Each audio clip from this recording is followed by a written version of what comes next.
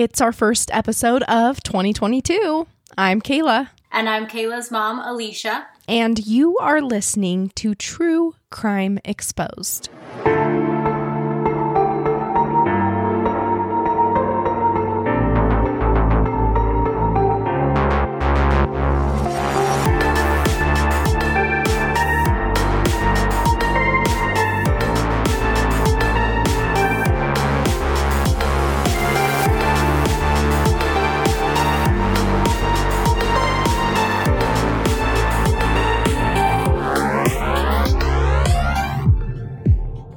This isn't an easy one today. I will forewarn you that it is a child abuse case, and while these cases are the hardest to tell and to hear, they are also very underreported.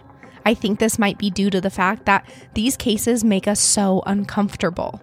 When we start to open our minds to the idea that millions of children are being hurt every day, that makes a normal person squirm. We don't want to think about it. But by not ever talking about child abuse, it's easier to push it to the side, to ignore the epidemic happening all around us and the war on children that we can't even try to protect if we don't fully understand how bad it can be, and how often this is actually happening. Children don't really have a voice of their own. We as adults are able to stand up for all the things we believe in, the things that are affecting us. So while adults have the resources to scream from the rooftops about all the problems in the world and in our lives, children don't have that. An abused child is suffering a silent battle that they have no way of getting out of by themselves. That's why I talk about these cases, because only we as a community can start to make a difference for these children. If we don't give them a voice, who will? According to childhelp.org, the United States has one of the worst records among industrialized nations. We lose on average 5 children every day to abuse and neglect. In 2019 alone, state agencies found over 656,000 victims of child maltreatment. This would pack 10 modern football stadiums. I doubt you are, but are you ready for today's case? Okay, guys, we are going to cry our way through this case together. It's not a good one. So let's get into it. So there's a woman and she walks to the elementary school down the road from her home. She's picking up her daughter from school, Rosa Parks Elementary School. They're new in town here in Middletown, Ohio, and as she waits in the front of the school for a little girl to come running out the doors, she's just strolling, passing time by looking around. She sees a bench there and thinks she will go have a seat while she waits, but as she approaches it from the back, she notices that this bench seems really nice. She's getting a sense that it's somewhat special. On the back, there's actually a little boy's face pictured, and a saying that reads, "The greatest thing that we can do is to help somebody know they are loved and capable of loving." She wonders to herself what this is for, and as she comes to the front of the bench, her heart sinks into her stomach. It's a painting of a little boy in the clouds, and he's playing with an airplane. The front of the bench reads, "In memory of James Hutchinson, a little boy who loved his school, his teachers, and his friends." It feels like a punch to her gut as she wonders what tragic accident took a young student from this school. His poor mother, she thinks to herself. And on the walk home from school, she can't stop thinking about the boy on the bench, James Hutchinson. She needed to know what happened to him. So when she got home, she sits at her computer and she searches his name. But she could never imagine the horrific way this child was taken from this earth. And as she reads his story, tears stream down her cheeks. James Hutchinson was born on June 30th, 2014, to his parents Louis Hutchinson and Brittany Gosney. He was the third of 3 children with 2 older siblings just mere years older than him. June 30th was always special for James and his close family members. His Aunt Heather Gosney told Fox 19 Now that he would always wake up bursting at the seams saying, "It's my birthday. What are we doing today?" James loved water parks and cakes, balloons, and presents on his birthday, things that most kids love.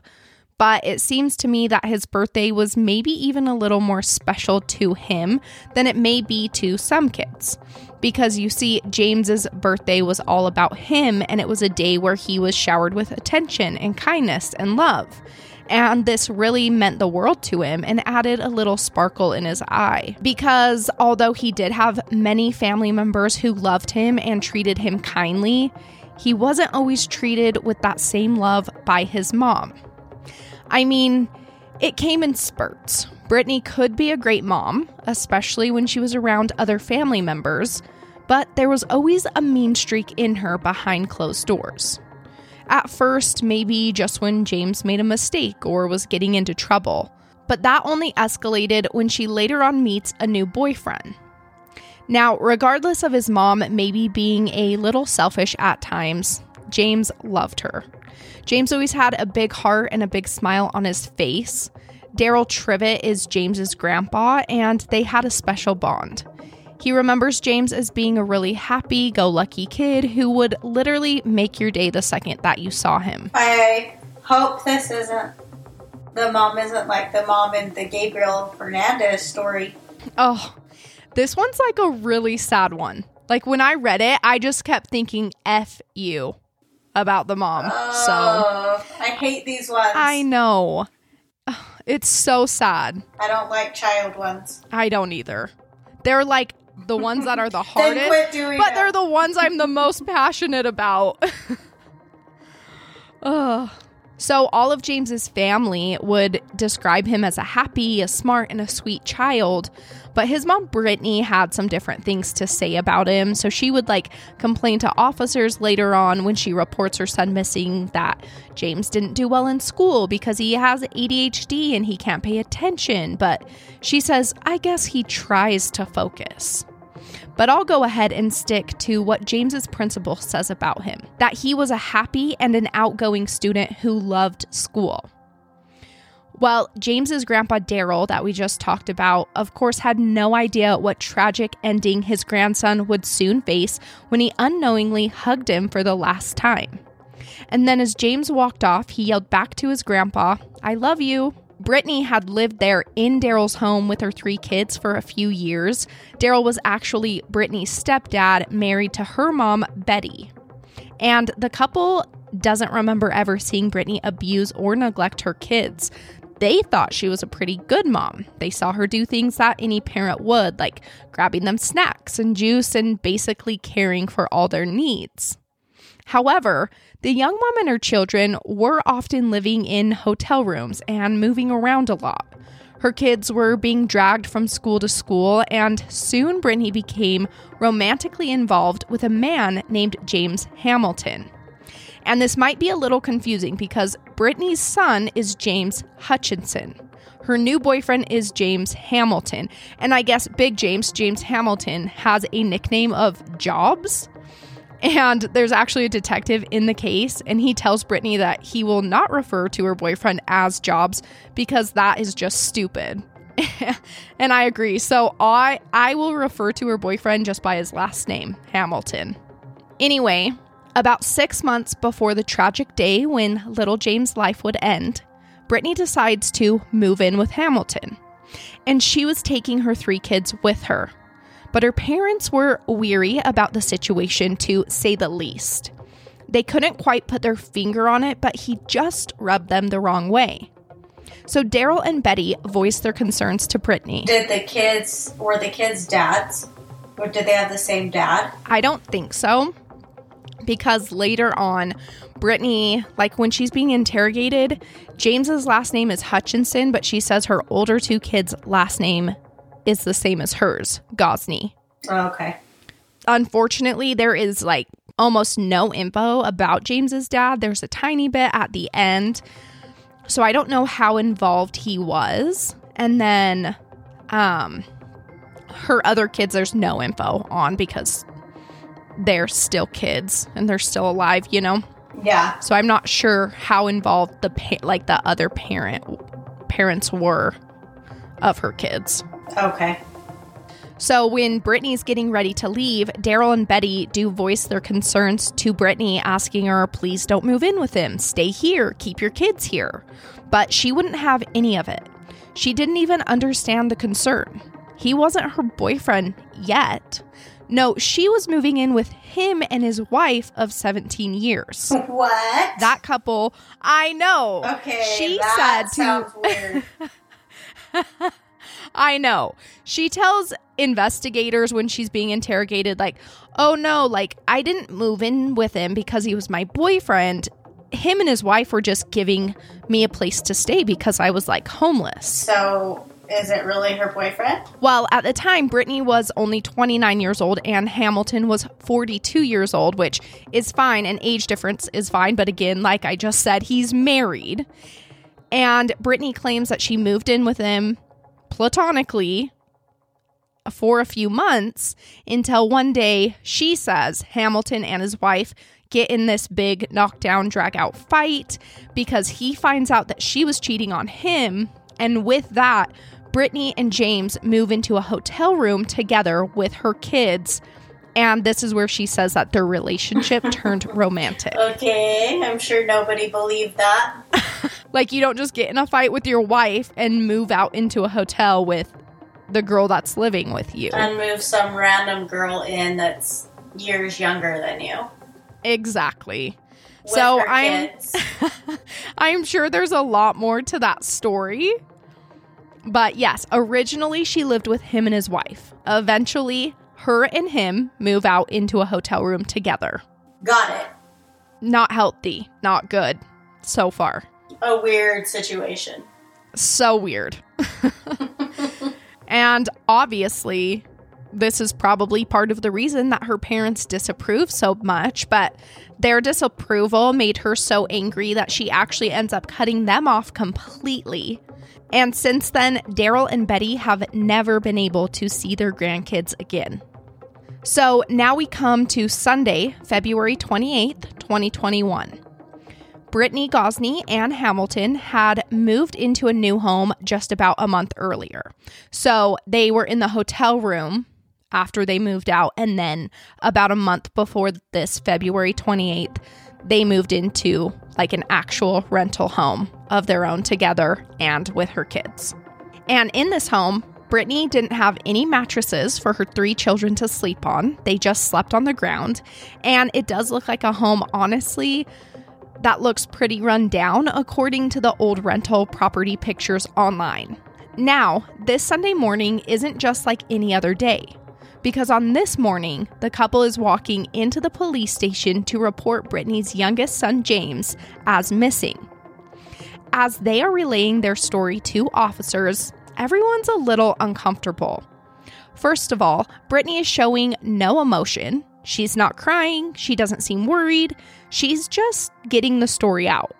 And on top of that, Brittany says that her son went missing Saturday night, but they're here on Sunday. She was really trying to say, like, hey, yeah, my 6-year-old child, he went missing last night, and I figured maybe he would make his way home through the night, but here we are Sunday morning, and he's still gone. Weird. Oh my gosh. People are so stupid. Yeah, you'd be freaking out a lot more than that, and you wouldn't just wait for that young of a child to come home at night. It would take probably approximately 5 minutes for me to realize my kid's missing to when I called the police. Like, if I couldn't find my kid, I'm going to the police right then. I'm not going to be like, you know what, I'm going to go to sleep. Yeah. And we'll see where he's at in the morning. Yeah, that sounds pretty weird. Were these... Never mind. What were you going to say? I was going to say, were they on drugs? I honestly think so. That is questioned in the interrogation. Like, the police actually do question Brittany about it. And she says, well, I mean, he smokes pot, but I don't think he does anything else. I mean, I don't know. Which to me, whenever someone says, I don't think, then I think they're lying. Because it's like, well, you don't know that he does other drugs, or you know. Well, you should know. And I'm not sure about her. Yeah. And I shouldn't judge him based on looks, but he does seem like a pretty sketchy character. He does. That's why I didn't want to ask that, because I didn't want to seem like I just jumped to that conclusion for no reason. No. But it just sounds... I know. It's not like everyone on... Yeah, it just sounds odd that you wouldn't be worried about that young of a child missing for the entire night. Exactly. No, I totally get what you're saying. It's not like everyone on drugs would hurt their child or something. It just makes you question it, because it's not in their... Like, you wouldn't think someone would be in their right mind to allow that. Right. Exactly. And these were obviously big red flags to the investigators. But Brittany's boyfriend, James Hamilton, now he, during the same time, is actually saying that he doesn't remember seeing little James since Friday night.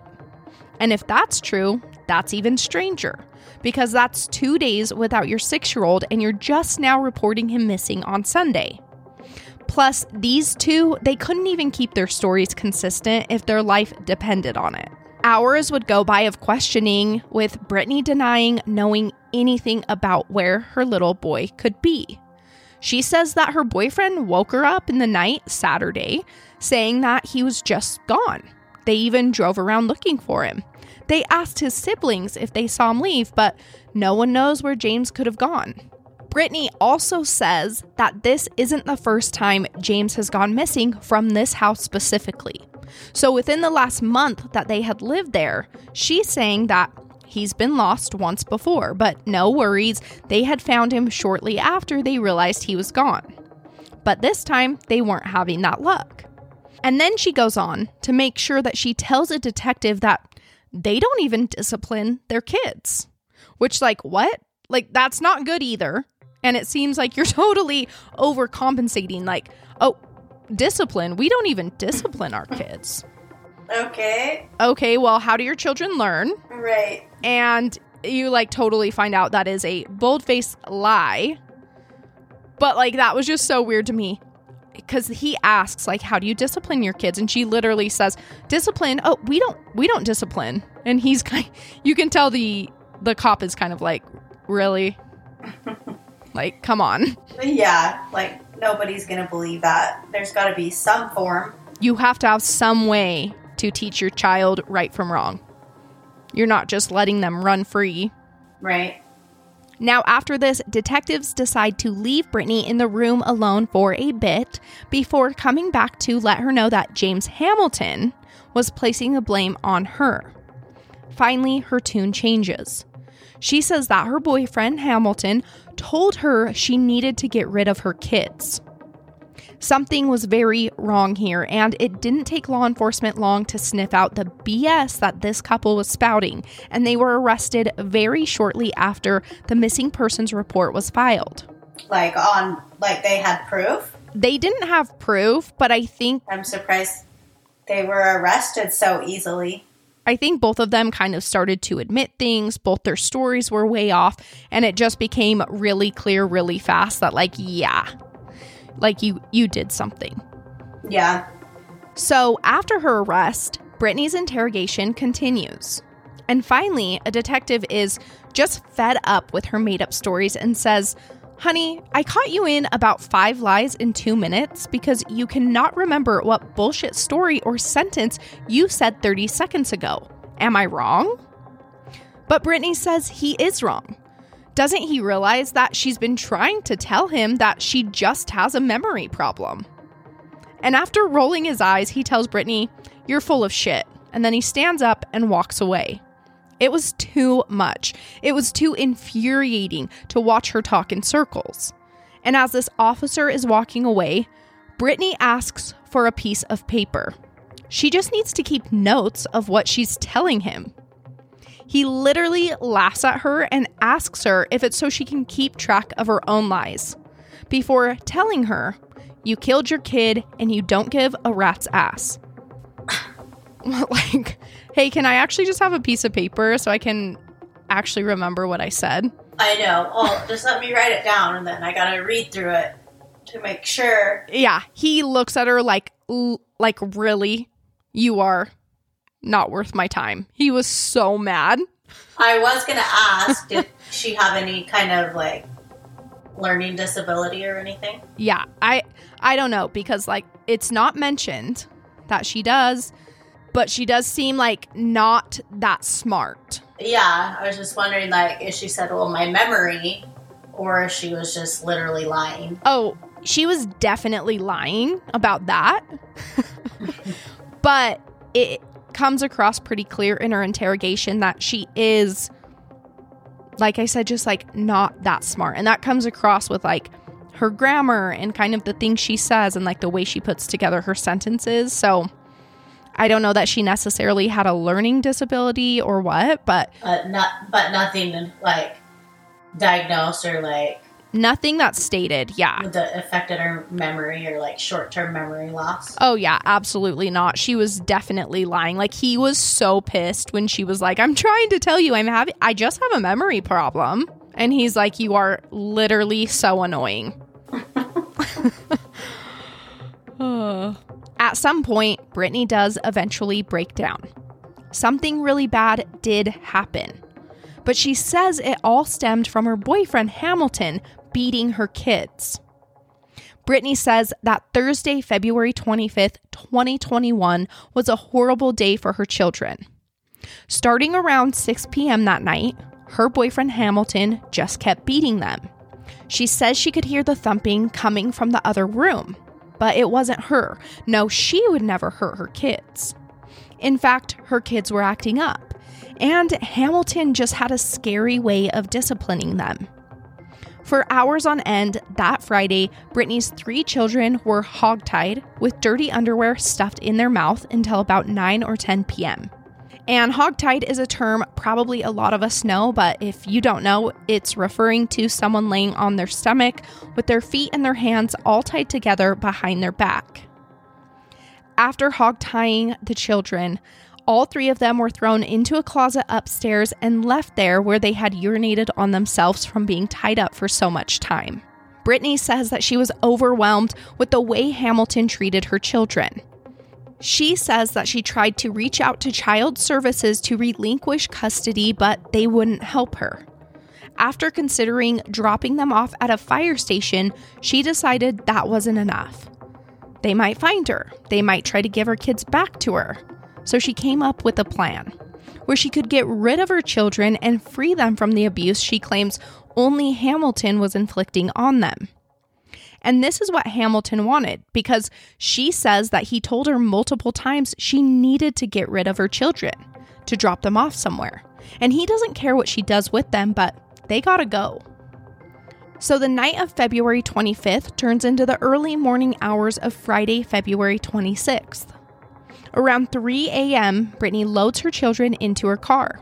She drives them to Pebble Rush Run Wildlife Area, which was a rural park and very secluded.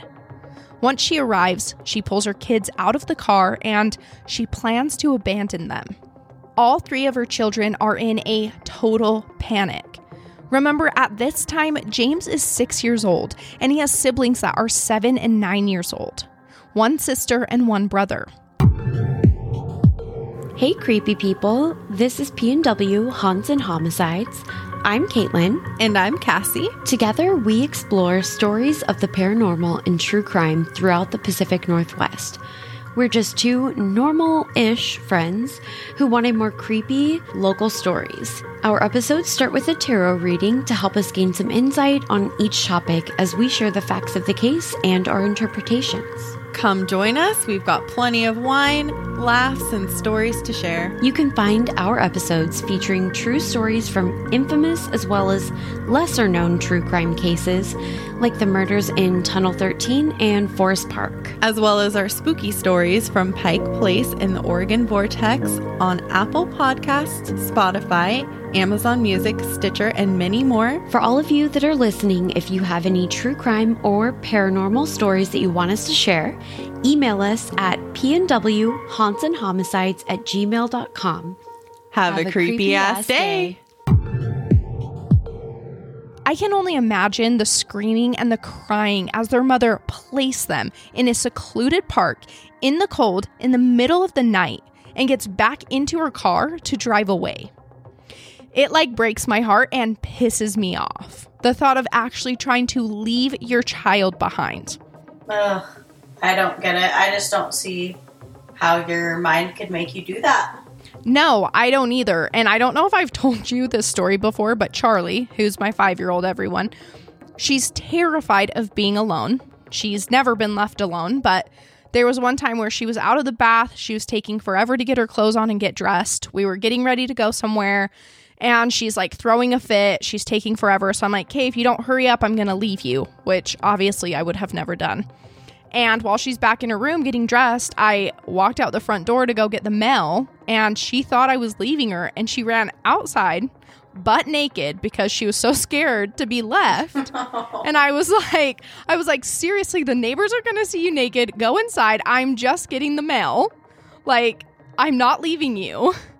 And that's like, I know, that's like a funny little story, but that's like what I kept thinking about when I was reading it, because she was so scared of just being left in our home. Like, the thought of these very small children being left in a park alone, I can't even imagine how a kid that age would react. I know. I wonder if they even knew. They did. Like, they knew, and they were really scared. And they were screaming and crying. And she's a monster for doing that, because that is horrible. So Brittany pulls her kids out of the car. She sets them in the park, and she's getting ready to drive off. She jumps back into the seat of her car, the driver's seat, and she starts driving. James is in a full-blown panic. He is so freaked out that he's able to run after his mom and grab onto the door handle. He's crying for her, he's screaming for her not to leave him, and as he's trying to get back into his mom's car, she slams her foot onto the gas pedal, accelerating the car, trying to get rid of him. 6-year-old James Hutchinson was then dragged beneath the car for a stretch of time before being possibly ran over and killed by his mom, Brittany Gosney, who just continues to drive away. Brittany claims that she may have dragged him but didn't run him over. And sometime between several minutes to maybe around a half hour later, Brittany does return to the park for her children. This is when she discovers that James's body is in the road, and it was clear that he was dead. Brittany grabs James's body, throws him into her car before ordering her 2 older children into the car as well. And when the family arrives home, she puts her 2 living children into one bedroom and James's body into another bedroom, where she leaves him until her and Hamilton can figure out what to do. After leaving James in a spare bedroom for multiple days, Brittany and Hamilton take his body and drive to Carroll Cropper Bridge. They pull over, and Brittany says Hamilton tied a cinder block to her son's leg before they both took him out of the car and threw him over the bridge into the Ohio River. I just don't understand how people can do that. I don't either. It makes me so mad. And this story was so sad. I know. All because they just don't want to deal with kids. Yeah. And not only were you like, she was, as we'll find out, she was literally leaving her kids there to die. That's what she was hoping. But she didn't plan on him chasing after her and her dragging him with her car. But like, that is so sad. Like, he just wanted her to take him with her. Like, he just didn't want to be left there. He just wanted to go home. Yeah. It's so sad. Now, shortly after they dump his body, that is when the couple goes to the police station to report James as missing.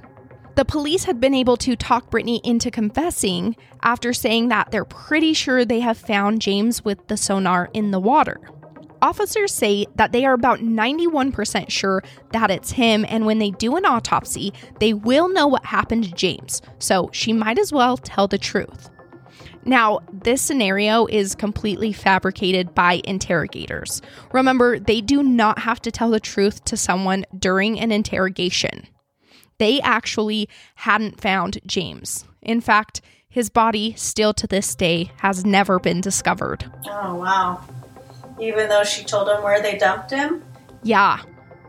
I'm not sure if the Ohio River is like a really large river. It does almost seem like it spans a couple of states. From what I read, that Carroll Cropper Bridge was in Kentucky. But then I read in other sources that her and Hamilton drove to like Lewisburg or something like that, Indiana. So I'm not sure if this is just a really large river. They did tie the cinder block to his leg. I don't know. So after they tell Brittany this, that they are pretty sure they found James, she starts off her story with how she did go to abandon her 3 kids at the park and how she may or may not have dragged James. But then she starts to backtrack, and she says that her boyfriend Hamilton was actually the one who killed James, that he choked him out with a rope, and that he was dead before she even took him out of the home. She then tells the officers that it was her 2 older children who carried her youngest son out to the car. This enraged one of the officers present, and he screams at her, "You're gonna sit here and tell us that your 2 other babies carried your dead youngest one to the car?" And Brittany's like, oh. She realizes this story isn't going to fly. So she says he was actually still alive, but he just wasn't functioning well after being beaten. Brittany says that James was staggering and running into walls and that he had bruises all over his face. At this point, Brittany had already previously told the officers that she tried to abandon James at the park. So now they're like, okay, so you're saying you didn't drag him under your car, that he was dying before that. And she's like, exactly. I'm telling you, I didn't do anything to that little boy. And the officer claps back at her quickly with, yeah, you did. You didn't help him, number 1. You're a grown-ass adult. That's a little baby. It's your job as a parent to protect him. And I was like, yeah. Well, it's like, if he was dying, why didn't you take him to the hospital? Exactly. Again, you're his mom. That is not doing something for him. That is hurting him. But this is also not a true story. She's like backtracking, trying to get herself out of a murder charge. Right. And the officers know this, but Brittany continues on to the time where she is dropping her kids off at the park. This is the second time she's telling this part of the story, but this time she says when she drove off, he wasn't even holding onto the door handle. But again, we know this is not true. She says that when she heard her 2 older kids screaming, she stopped her car, but then they stopped screaming, and that's when she continued to drive away. At this point, one officer leaves the room after saying that he is seconds away from losing his temper and that he needs a break. The other officer tells her that he knows she is lying and that she keeps making up so many different variations of the story. He can tell she's trying to get out of being charged with murder. Ultimately, police come to the conclusion that Brittany Gosney dropped her 3 children off at Preble Rush Run Wildlife Area to abandon them so that they would die. She had hoped they would freeze to death in the night, or fall into the water, or that maybe the coyotes would get them. It was her intention to drop her children off and leave in hopes that they would die. Brittany says, "Well, I didn't know they were going to die, but yes, I did take them out there." And then the detective asks Brittany if it's a safe assumption that when she dropped them off, she hoped no one, including herself, would ever find them or see them again. And she replies, yes. Brittany finally admits that all 3 of her children were well enough to walk on their own, talk on their own, and know where they were, and that they were scared to death. James was not stumbling around or out of it like she tried to claim somewhere in her circle of stories. Hamilton and Brittany decided together that her children were causing problems in their relationship. She says that Rush Run Wildlife Area is where Hamilton told her to take the kids. The couple both agreed that she would need to turn off her GPS on her phone, so she got directions out there online before she left. After dropping them off, she says that James was in fact killed by being dragged as she drove off, but that she didn't have any intentions of hurting them. In fact, she had no intentions of ever seeing those kids again. As she's driving home, she texts Hamilton, "I'm on my way home, and little James, well, he might be dead." Hamilton then tells Brittany not to leave James laying there dead. So she returns where she had left them, and this is when she picks up James's body and the other 2 kids. Brittany didn't come to her final story easily. She ran the detectives in circles. Police were constantly getting frustrated with her lies, constantly telling her she's full of it, and asking her to please just keep her story straight. Now, throughout James Hamilton's interrogation, he does end up relaying a pretty similar story to Brittany. However, he says that he is not the only one who abused the children. While he admits to punching the children, he says that Brittany was the one tying them up and asking for his help. James Hamilton definitely does seem like a sketchy character, like I said earlier, but his ex-wife, the one that he had been with for 17 years, she stood up for him, saying that while he did admit to abusing the kids and helping Brittany with the cover-up, that he wouldn't have forced Brittany to get rid of her kids. She says that Brittany was always mean to her kids, and that James couldn't force anyone to do anything. So in September of this past year, literally just months ago, Brittany Gosney pled guilty to 1 count of murder and 2 counts of child endangering. Judge Noah Powers sentenced her to life in prison with the possibility of parole in 21 years.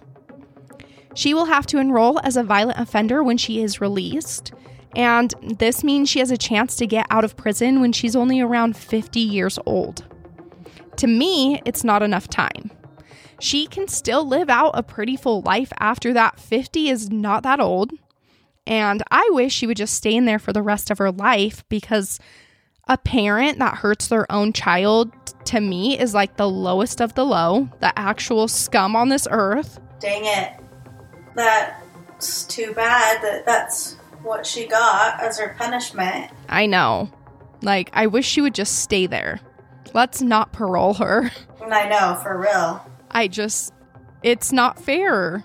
Like, she completely traumatized all 3 of her kids. I was going to say, did she get any punishment for the other kids? I think that's what the 2 counts of child endangering are. Oh, yeah. So I think the 1 count of murder was for James, and the 2 counts of child endangering were for her other 2 children, because she had dropped them off there with the intention that they would hopefully die of, quote unquote, natural causes, like from being outside. But so she only went back because James Hamilton told her to.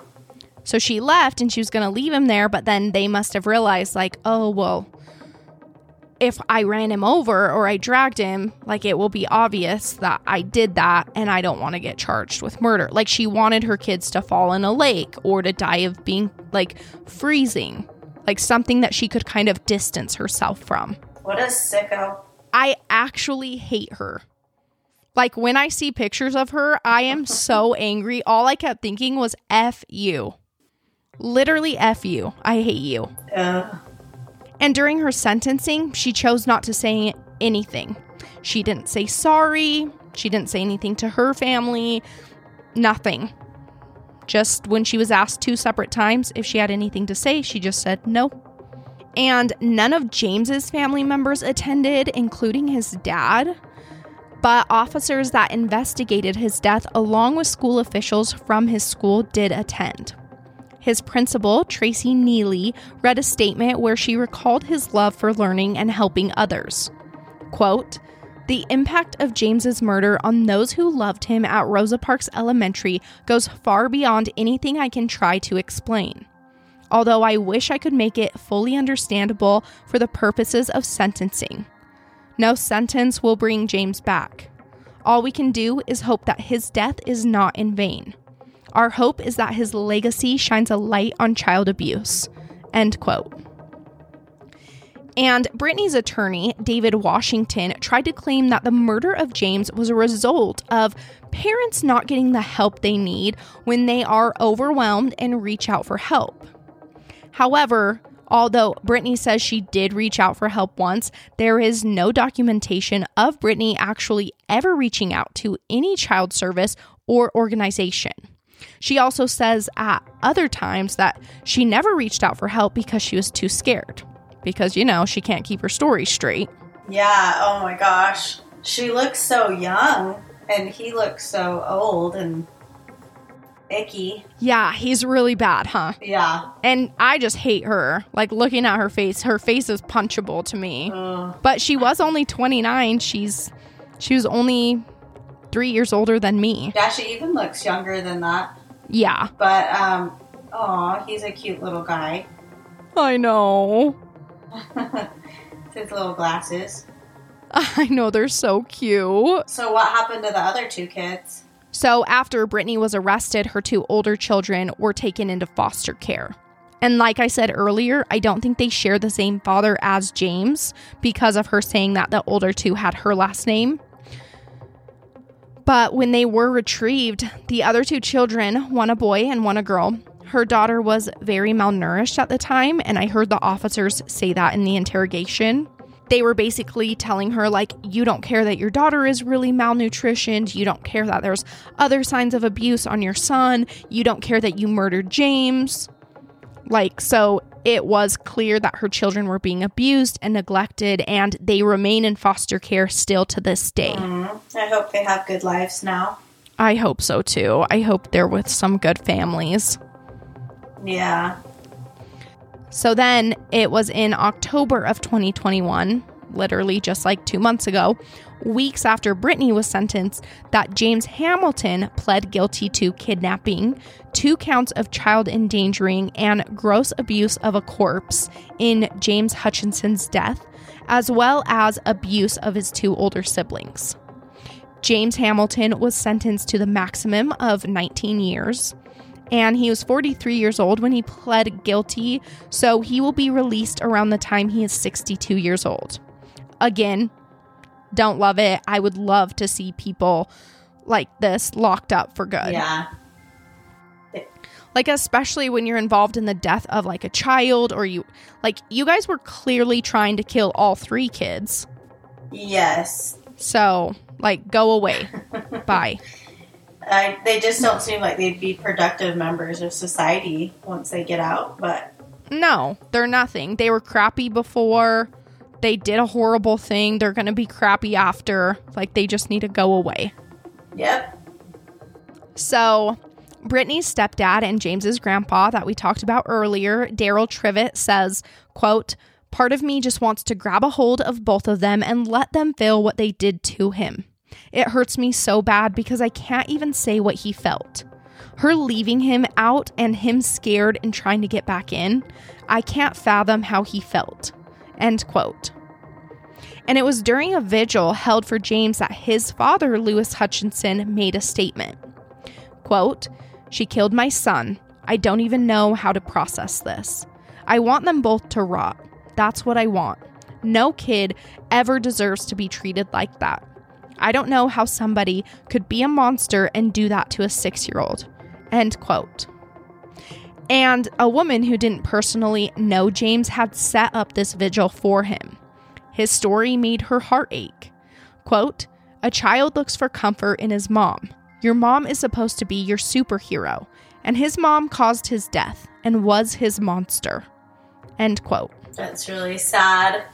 I know. I hated this one. I know. Cried my eyes out the whole time that I was reading about it. I think I remember seeing this on the news. Yeah, it was just this past year. Yeah. And I had actually saved an article, so when I was looking for cases, I was kind of going back through them. And I read through a few, and when I read this one, it was just hurt my heart so bad. I was like, okay, we have to do it. That is a sad one. At least, for me, I believe in life after death, so. Right. At least he could go up to heaven and be comforted by God. I know. I hope he's living his best life wherever he is. Right. And James will stay in my mind and my heart because his sweet little face with those glasses, like you said, and his little fiery red hair, he was like so cute. And he deserved so much more from this world and from his own mom. He was terrified during the last moments of his life as he fought for his mom to keep him, to love him as she should, and to not abandon him and his siblings. He was a little hero. And as Child Insider states, quote, "A world in which children are suffering in the name of mankind is not a world we should settle to live in," end quote.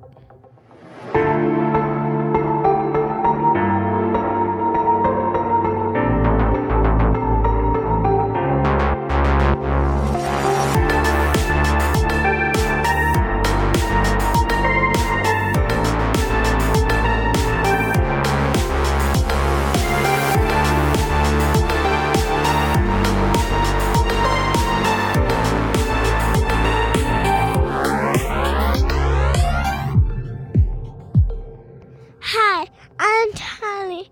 I'm gonna give you the best palate cleanser ever. I wanted to talk about ducks, but if you've already heard of them, you might already heard this story before. Did you know ducks can sleep with one eye open? And this is because they can only shut off their half of their brain. They need to keep the other half alert for other predators. They only rest both halves of their brain if they're feeling safe. Bye. Have a good day. Thanks for being here and supporting us. We are glad to be back with you this week after taking the last week of the year off. Find us on all social media sites for pictures and information on each case. You can find us on Instagram at True Crime X Pod and on TikTok at True Crime Exposed Podcast. This podcast is researched, written, hosted, and edited by me, Kayla Waters. Our co-host is my mom, Alicia Jenkins. Our palette cleanser is given to us by Charlie Waters. Our original graphic art was created by Arthur Max, and our music was created by Jaden Schultz, who you can find on Instagram at In Pajamas Music. Okay, guys, the organization I wanted to highlight this week is called Prevent Child Abuse America, Ohio. The Ohio Children's Trust Fund is proud to be the official Ohio chapter of Prevent Child Abuse America. This is a nonprofit that is committed to the prevention of child abuse and neglect, and it was created in 1972.